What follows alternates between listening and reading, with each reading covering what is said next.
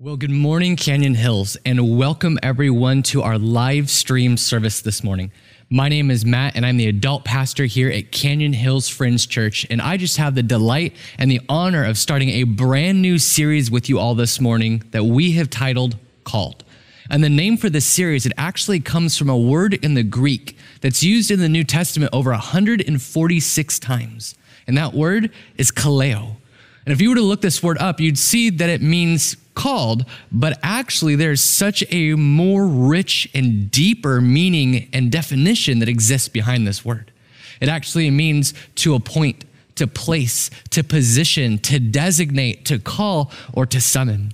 And the reason that we have chosen to title this series as Called is because as Christians, if we are going to truly call ourselves as followers of Jesus Christ, of believers of Him, well, there are a few things that we need to understand we're called to do. If we're really going to be the people that we say that we're going to be, following the man who we say that we're going to follow after, well, then there's a few things that our lives should be reflecting as we've been called to do them if we are following after Jesus. And so this morning, I get to start off with the very first one, which is that we are called to care. And it doesn't matter who you are, it doesn't matter what background you come from, it doesn't matter what you've done in your life. Every single one of us, if we are calling ourselves believers in Jesus, are called to care, to show compassion to other people. And it's so phenomenal when we start to truly understand the impact that this has in our lives. You know, I recently read a story in preparation for my message this morning about a pastor who was coming back from a conference, and he was on an airplane. And he happened to be sitting behind this woman who most people would consider an aggressive, obnoxious type of Christian. And most of you know what I mean. It's that one person who just seems so arrogant and so pushy with their faith. And she was just shoving Jesus down the poor guy's throat who was sitting next to her. And the pastor writes, and he says, at first, I was really admiring her faith and her boldness to be able to share what she believes in such a way. But as he started to watch this conversation unfold and the interactions between the two of them, he could see the man was becoming more and more disinterested. He was becoming more put off, and eventually he wanted nothing to do with her. And he says at one point in the conversation, he just holds up his hand and he says, "Excuse me, please stop. I would love to listen to what you have to say about your God, about your faith, about your religion, if you would be willing to listen about my story, about who I am and about where I come from and what I believe in. But the truth is, you won't, because you don't really care about me. All you care about is trying to convert me." You know, as I was reading the story, it made me think how many non-believers feel this same way about us as Christians. That when we interact with them, when we speak to them, when we engage with them, that it's really just this, you don't really care who I am or what I have to say. All you really care about is just getting some notch of spiritual salvation on your Christian belt. It's heartbreaking to think that that may be the reality for a lot of people, really thinking that we don't care about them, when that could be the furthest from the truth. You know, it's ironic because last week, Pastor Carlos shared an amazing Mother's Day message. And in it, he mentioned a scripture that also talked about something regarding this same subject. It was Paul writing to the people in Philippi, and he says this, "For I have no one like him who will be genuinely concerned for your welfare, for they all seek their own interests, not that of Jesus Christ."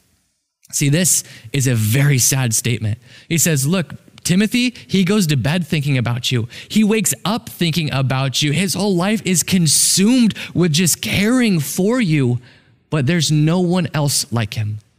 I bet if you look hard and you look far and wide, you won't find anybody else who cares for you like Timothy does. You know why?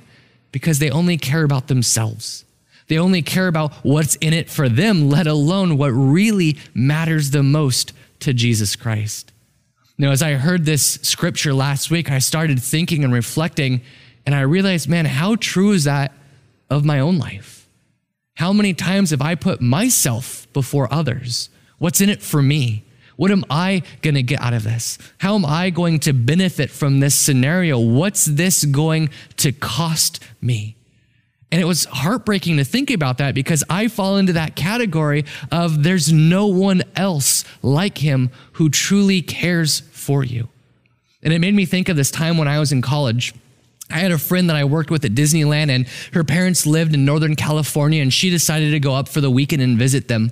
And the weekend had ended, and it was time for her to come back home, and she knew that the drive would be really long all the way back to Orange County, and so she decided to leave really late at night to try to bypass all of the traffic. And so she got in her car after saying her goodbyes, and she got on the road, and it started to rain. And as it started to rain, the traffic started to get a little bit thicker than she was hoping for. And she remembered reading about a story or about a shortcut that she could take that would bypass the freeway, save hours in her travel, and be able to get her home faster. But she had never taken it before, but for some reason felt this was the right time to take this shortcut. So she saw the exit from the freeway and she got off and she started going on the shortcut. And what she soon found was that the rain started to get thicker and heavier. And in addition to that, a fog started to roll in and they started to condensate together. And soon the roads became slippery as ice was starting to form. And she had low visibility and she could feel her wheels starting to spin from underneath there. And all of a sudden she lost control of her car. She started to skid out. And she went off the side of the hill. Not just off the side, she crashed through the embankment, went all the way down and crashed into the bottom of the ravine at the very base of the hill. And keep in mind, this is like a 30 to 50 foot drop from the road to where she landed. And she told me that she struggled to get out of her car, and so she had to break one of her windows to get out, and somehow had the wherewithal to grab her phone and her purse and start to climb her way back up to the main road to look for some help. And once she got up to the road, it was pitch black. It was raining. It was cold. It was foggy. She didn't have a whole lot with her. Everything was still in her car. So she started walking. And by some miracle, some angel of the Lord, these two guys happened to be driving by in a truck and saw her and took pity on her and offered to drive her back home. Now, you may be asking, Matt, why do you tell me this story? Well, there's two real reasons why I tell you this story. The first is this. These two men showed what real compassion looks like. They didn't know who this girl was. They probably had places that they were trying to get to, somewhere to go, but they saw someone in need, someone who was hurting, and decided to show compassion, to reach out and to truly make a difference in her life and offer to drive her all the way back home. But the second reason I tell you this story, and the more important personal part for me, is that when she got in the car, she called me.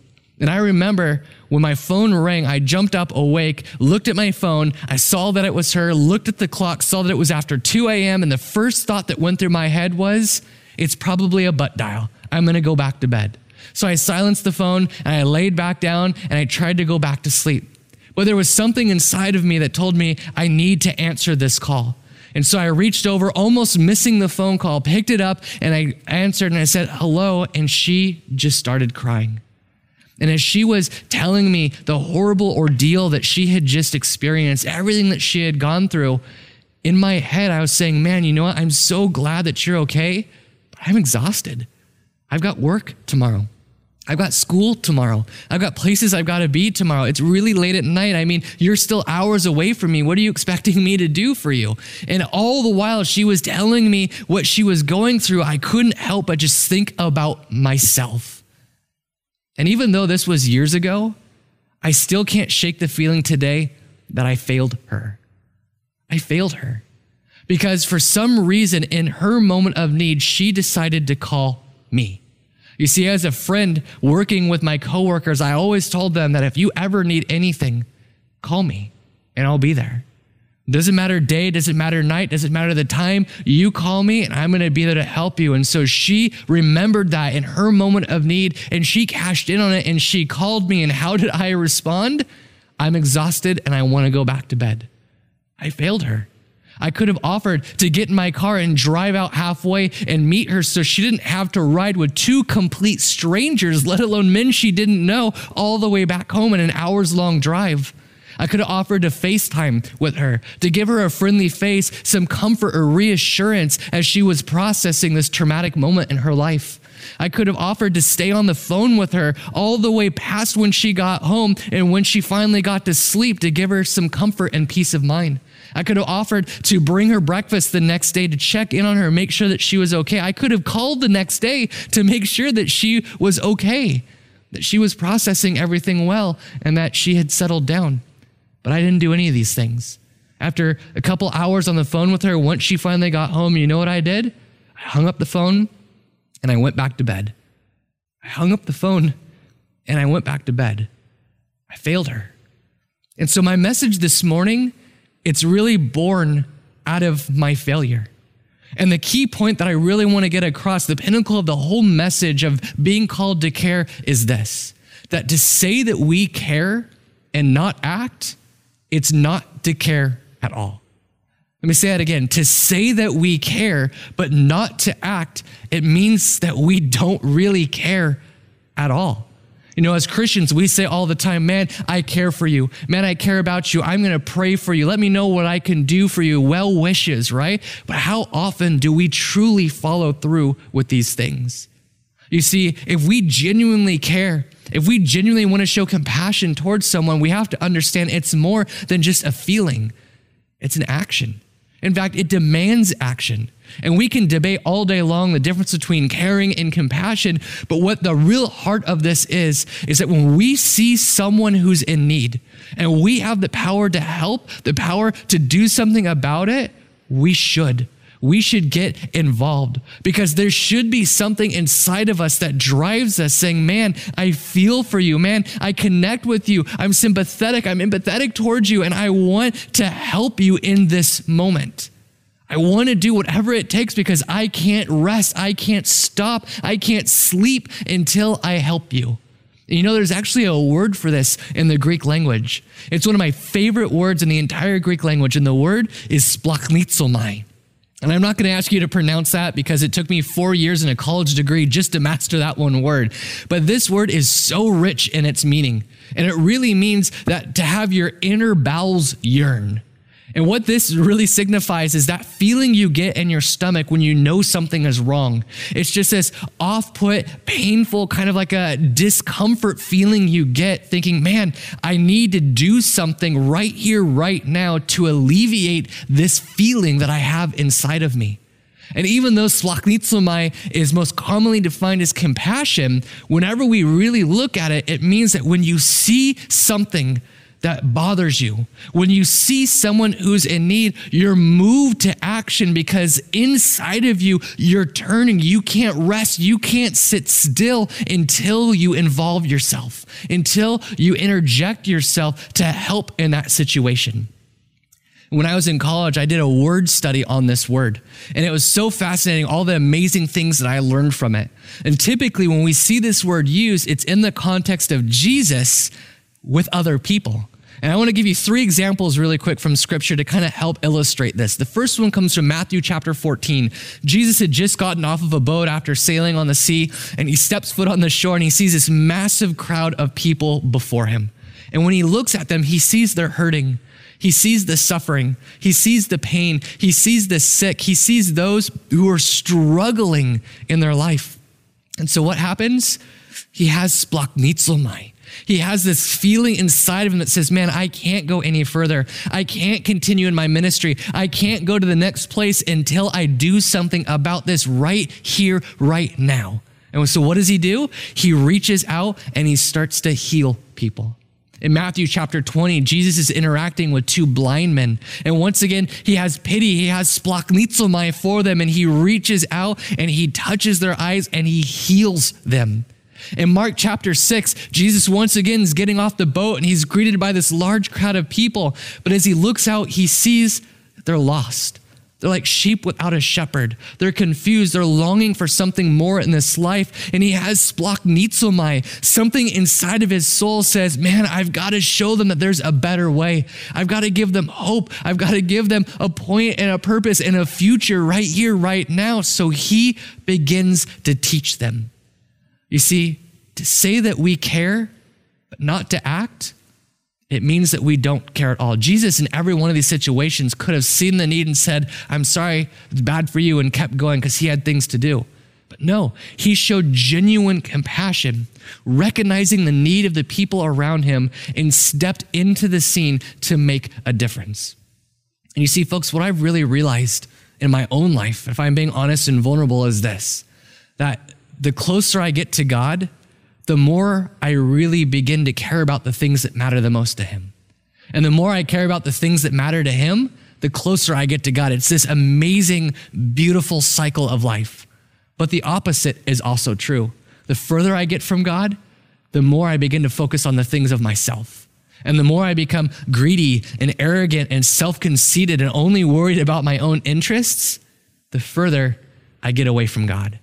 And so what I want to do with our remaining time this morning is simply just share a brief message that comes from the heart of my self-centeredness, my heart of self-caring, if you will. And even though we covered it 5-6 weeks ago in our series called Upstream, I want to revisit the parable of the Good Samaritan one more time, because I think there's so much rich meaning and depth that exists in this passage that we could spend years studying it and learn something different every single time. And if you're unfamiliar with the story, let me set it up real quick for you. There's this guy who's so smart. He's super smart. He's trying to trip up Jesus, and he says, Jesus, tell me, who is my neighbor? Who is it that I'm supposed to care for? And Jesus responds by saying this: a man was going down from Jerusalem to Jericho when he was attacked by robbers. They stripped him of his clothes. They beat him, and they went away, leaving him half dead. Now let's stop right there. The road from Jerusalem to Jericho was a very, very dangerous road. It was this 17-mile stretch of road that was very windy. It had a 3,000-foot elevation decline from Jerusalem to Jericho. It was inclement to all different kind of weather patterns, isolated from any people as it was remote from cities and towns and villages. And more importantly, it was well known for having robbers and thieves and burglars who would camp out along this road, wait for people to come by, and then take advantage of them and just beat the snot out of them. And it was so well known for this type of lifestyle that people nicknamed this road the Way of Blood, because there was just blood stains all over the dirt as you would travel down this road. It was a terrifying place to be. And so here's this man, and he's walking down this road, probably scared out of his mind, not knowing what's going to happen, trying to get from Jerusalem to Jericho. And all of a sudden, these guys just jump out from behind the bushes and the rocks in front of him. And it's not this simple, hey man, give me all your lunch money, kid. No, this is like UFC flying kicks and fists of fury. They just start wailing and beating on this guy. They take his clothes, they rip off all of his clothing, take his jewelry, take his sandal, take everything that he owns, throw him to the ground, just continue to beat him and kick him and beat him and kick him. And here he is lying on the road, bleeding out, thinking this is it. I have nothing left. This is where I die. And he hears footsteps coming towards him, and he probably thinks they're coming back to finish me off. And as his eyes refocus, he sees a single man walking towards him, a man who looks like a priest. And he starts to think, man, I'm saved. Finally, someone who's going to come and help me. Or so do we think. Look how Jesus continues in this parable. He says, a priest happened to be going down the same road, and when he saw the man, he passed by on the other side. Now, if you put yourself in the priest's shoes, maybe he had a long day at the temple. Maybe he had been struggling all day long with people and their problems and just trying to teach them the ways of Jesus and the law and all these different things. Maybe he was exhausted. Maybe he was going home to family turmoil. His wife and his kids, nobody was getting along in his house, and he just trying to figure out what to do when he got back home. We don't know. Or maybe he saw this man lying on the road and said, hey, I've read stories about this. I've heard stories about this where someone sits on the road, looks like they're hurt and they're injured. And when you go to help, they just start beating you and kicking you and they take everything that you own. It's a trap. So I'm not going to get involved. It's too messy. And so what's he decide to do? He decides to pass on by. He decides to hang up the phone at that 2 a.m. phone call and go back to bed. But hope's not lost. The man hears more footsteps coming his way. Scripture goes on to say in verse 32, so to a Levite, when he came to the place and saw him, passed by on the other side. See, folks, the key point and what we need to learn from these two people, the priest and the Levite, is this. You're always going to find an excuse to justify not getting involved.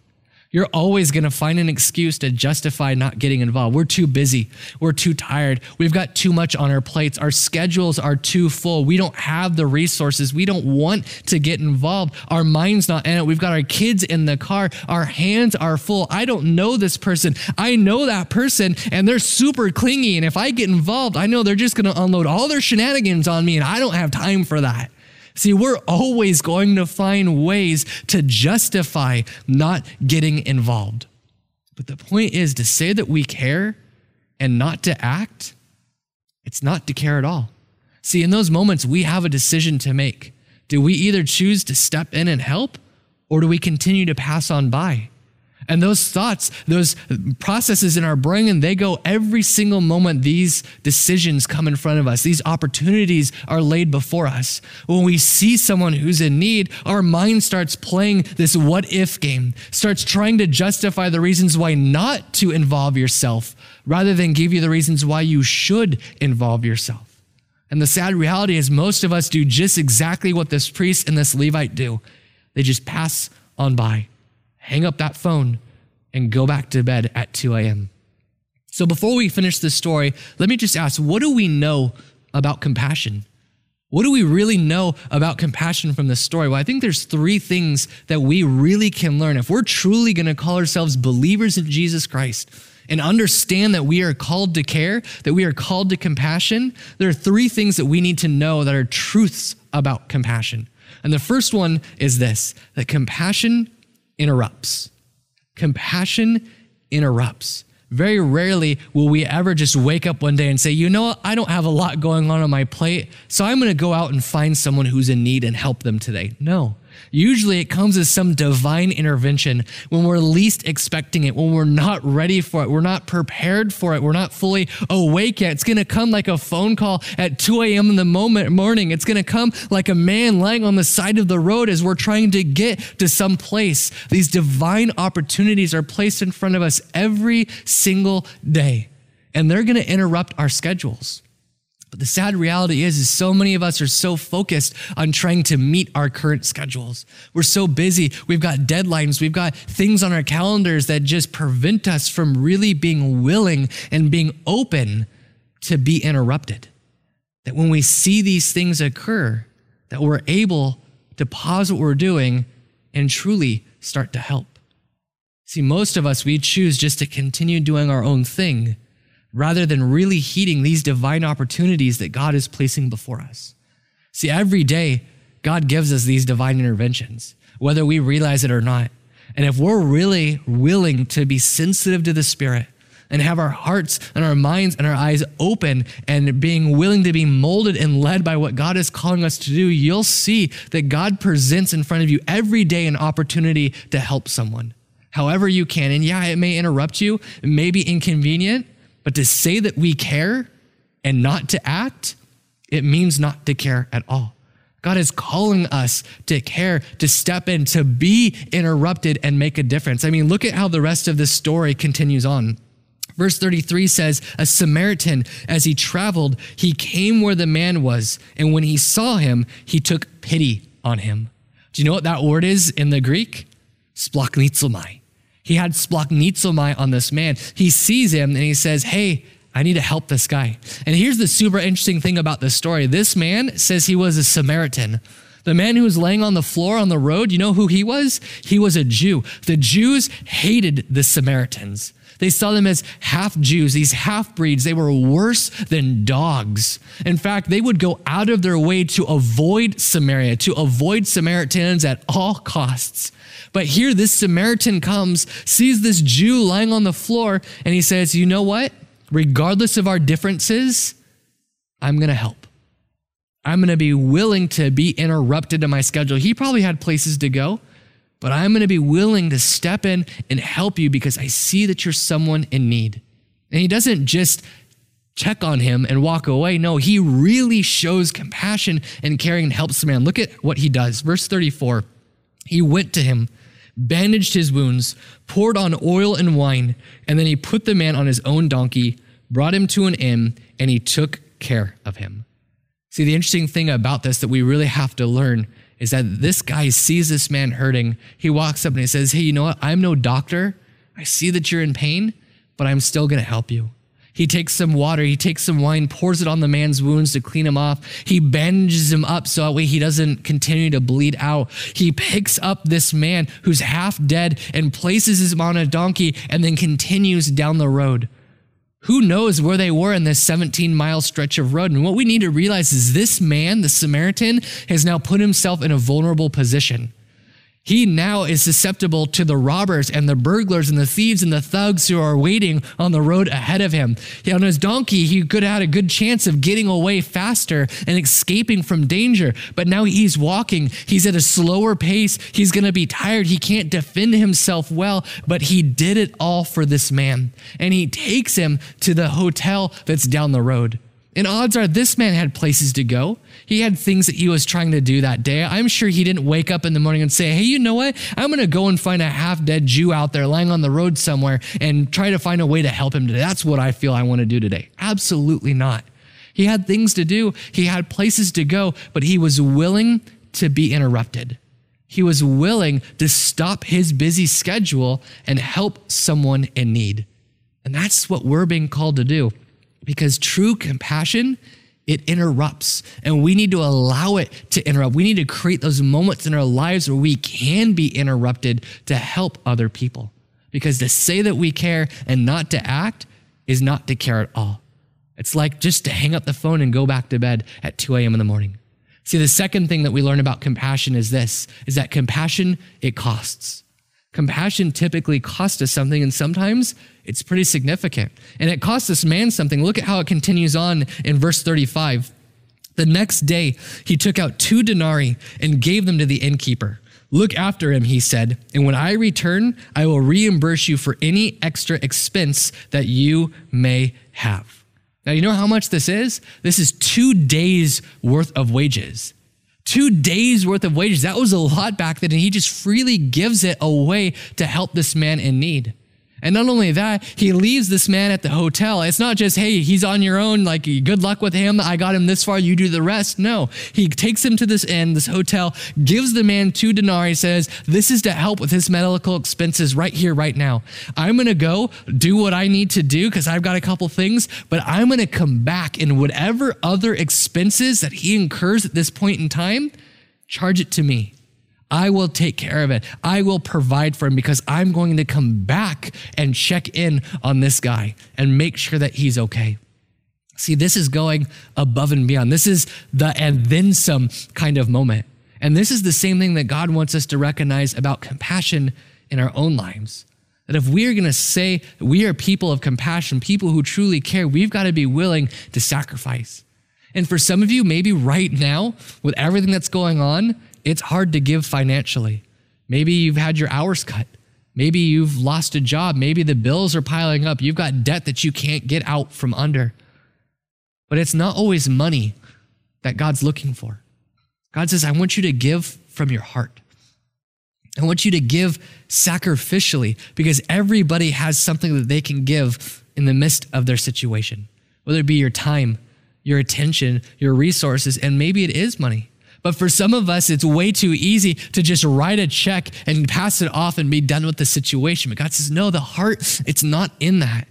Because to say that we care and not to act is not to care it off. You can't just buy someone's compassion. You can't just buy their healing. No, you truly need to step in and make a difference, to be like this man and truly care. To truly give sacrificially and follow up and make sure that people are okay. Because it has the power to really change their life. And that's the third thing that we know about compassion, is that compassion changes lives. Compassion changes lives. I mean, if you look at all the ministry of Jesus Christ, if you read through the Gospels, the story of how he interacted with people, how he talked to people, how he fellowshiped with people, how he ate with people, how he healed people, he taught people, he went out and did miracles and amazing things amongst the people, that he cared for people, he loved people, he showed mercy to people, he forgave people, and he interacted with people who nobody else wanted to interact with. Every single thing that we see from the life of Jesus shows how much compassion he truly had, how much he really cares. And if we're called to be Christians, to be followers of Christ, don't you think this is where it should start? To follow what Christ did when he was here on this earth and to show true compassion and a genuine caring spirit to those who are around us? Because when we truly reach out and show that we care, it has the power to change lives. And yeah, people may not agree with us. People may not believe what we have to say, but if we're willing to take a vested interest in their lives, to truly interact with them, to listen to their stories and care for them, they're going to say, man, there's something different about this person. And I want that. I want whatever it is that they have. And that's going to open the door for us to be able to preach the word of God. Not in an arrogant, not in a boastful way, but in a way that will be pleasing, in a way that's going to allow them to say, man, this is so amazing. My life is about to be changed. You see, to hear a non-believer say that you don't care about me, all you care about is trying to convert me, is one of the saddest commentaries on Scripture. And that's why we are called as Christians to show real, genuine splachnitzomai, real, genuine care and compassion to other people, because it has the power to change their life. And not only that, it has the power to change your life as well. Because every day, God gives us these divine opportunities. He places people, he places moments, he places situations in our lives where we can get involved, where we can help, that we can show compassion and the true heart and tenderness and the image of Jesus Christ to the people around us. And we have a choice to make, to either get involved to help change their life, or to hang up the phone, or to pass on by, or to not involve ourselves because it's too messy. But when we truly choose to involve ourselves, we have the power to change a life. Not only that, but God can begin to change your life as a result of it. So who do you want to be? What character do you identify with in this story? The priest, the Levite, the Samaritan, the man beaten on the ground? Who is it?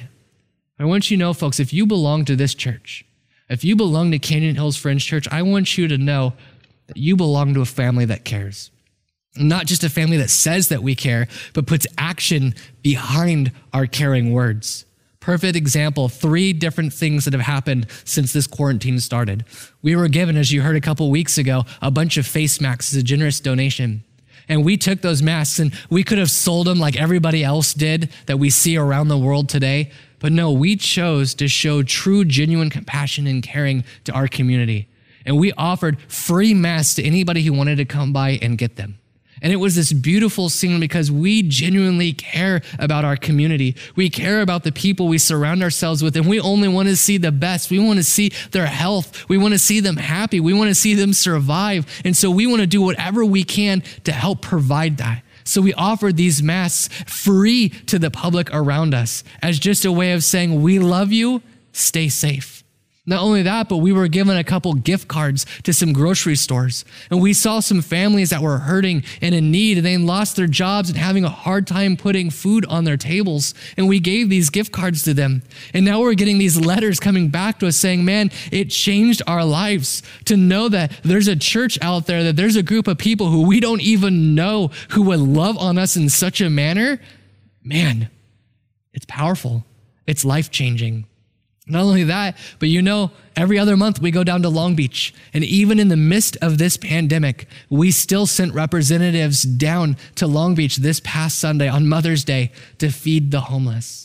You see, we are a church, we are a group of people who care for our community, who care for our church body, who care for our family, who care for the people of God. We want to be known as people who don't just say that we care, but our actions, our lives, everything, our identity, who we are, is exemplified by it. The question is, what do you want to be the marker of your life? Do you want to be just someone who says that you care, but you never follow through? Or do you truly want to make a difference, to be interrupted, to know that it's going to cost you something sacrificially, and to have your life changed as a result of it? Because you feel this splachnitzomai in your life that's compelling you to make a change. Before I close in prayer, I'm going to tell you the final part of the story with my friend that I didn't share yet. See, a couple days later, I called her up because I just wanted to know how she was doing. And it wasn't out of guilt. It wasn't out of shame or anything. I was genuinely invested and wanted to know, is my friend okay? And I asked her, is there anything that I can do for you? And she asked me for one thing. And this one thing, it would cost me. It would change my life, and it would interrupt me. She said, I haven't been able to get back into a car since the event happened. Would you be willing to drive me out to see if we can find my car, the place where I went off the road, so I can get some closure to this traumatic event that I've experienced? And yeah, I was a college student. I didn't have money. It's a long drive all the way out there. That would be a sacrifice. I had to find someone to cover my shift at work and maybe skip class that day if I truly was going to spend all day going out there with her. But I didn't hesitate because I wanted to be a man of my word, and I wanted to be there for her in her time of need. So I said, you bet. And we got in the car and we drove out there and we spent hours searching, and we finally found this place in the road where you could just see skid marks going off and the embankment broken down and just nothing. And to give you an idea of how severe this drop was, as an adventure guy, I always carry rock climbing equipment in my car. Looking down at the ground, her car was already gone. Probably somebody had come by, saw it, called a tow truck, they pulled it up, but there was a debris field down there. So I took and parked my truck on the side of the road, attached a rope to my running board, and I rappelled down to the debris and gathered whatever I could from her car. And it was this amazing moment because yes, it cost me something. Yes, it interrupted my schedule, but it changed me because it made me realize the type of person that I want to be. I don't want to be the kind of person who just says that I'm going to be invested, that says that I care. I want to be a person of action. I want to be a person who follows through on what I say that I am. So that way my friends know that they can always count on me, that people can know that I am who I say that I am. And every single opportunity I get, I can show the love of Jesus through my actions and through what I decide to do. And because of that, our friendship has grown ever since, and we're still really good friends to this day. And so I just want to challenge you, and I just want to ask you the question, what do people know you in regards to compassion for?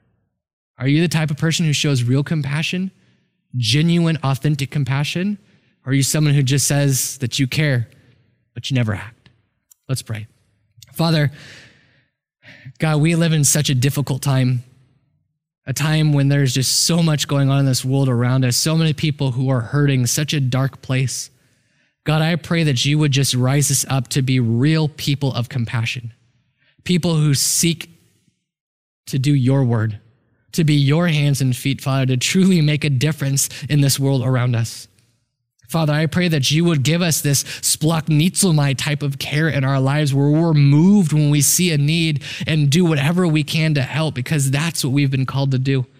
Father, we've seen how you have helped us in our own lives, and we pray that you just give us that opportunity because we know that they're out there every day to return it to the world around us, to return it to the people around us, to your community, Father, to your people. Father, we pray that you just give us this heart for compassion, this heart for caring, this heart for love, and this heart just to be a true follower of Jesus Christ. We love you, Father. We pray this in your name. Amen.